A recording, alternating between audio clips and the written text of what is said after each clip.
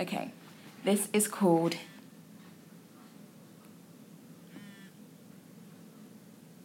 Okay, so I'm receiving messages. This is called the Adam mindset. We often don't think, and this is partly due to the first man on earth that made a very bad decision. His name was Adam. Let me tell you about his mindset. The Adam mindset does not take responsibility.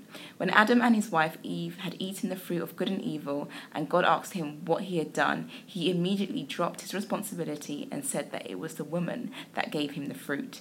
He renounced his own authority in the situation and inadvertently blamed God. If you didn't give her to me, I wouldn't be in this mess. How many times have we heard this story? I found a few others. How many times have we heard this story? I found a few others. Well, if God loves me, he wouldn't have given me this. Well, if God loves me, he wouldn't have given me all this sexual... Blah, blah, blah, blah. Well, if God loves me, he wouldn't have given me all this sexual desire. Of course I need to sleep around with a number of women. It's my need. Or, God knew I liked money, so why would he give me all this wealth knowing I would spend it all on myself and in a betting shop? I can't help it. This disregard for your own responsibility is seen throughout our society and in private and public businesses.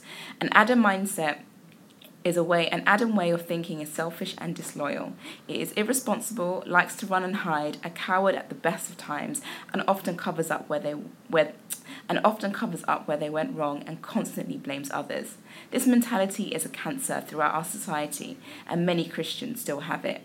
I want what I want, I can do this on my own, or it's the pastor's fault, he should have not told me to marry this woman. This is just my personality. If you don't like it, tough, I was made this way. Everything is always about me. Just remember, with this mentality comes a lot of headache, heartache, and laborious work. As soon as Adam was told to leave the garden, life got real hard. Nothing was easy. Things became a struggle, simple things became an issue, and childbirth was deadly.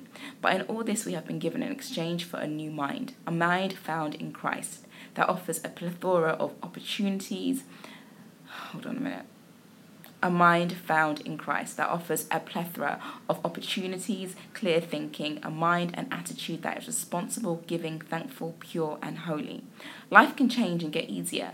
Things may be hard, but you are more than equipped to conquer that mountain. Don't be reduced to the Adam mentality you may have started out with. Don't be reduced to the Adam mentality that you may have started out. Don't be reduced to the Adam mentality. You may have started out that way, but you don't need to finish there. Adopt the Christ mentality. Selfless, powerful, mature, having authority, and fully dependent on God.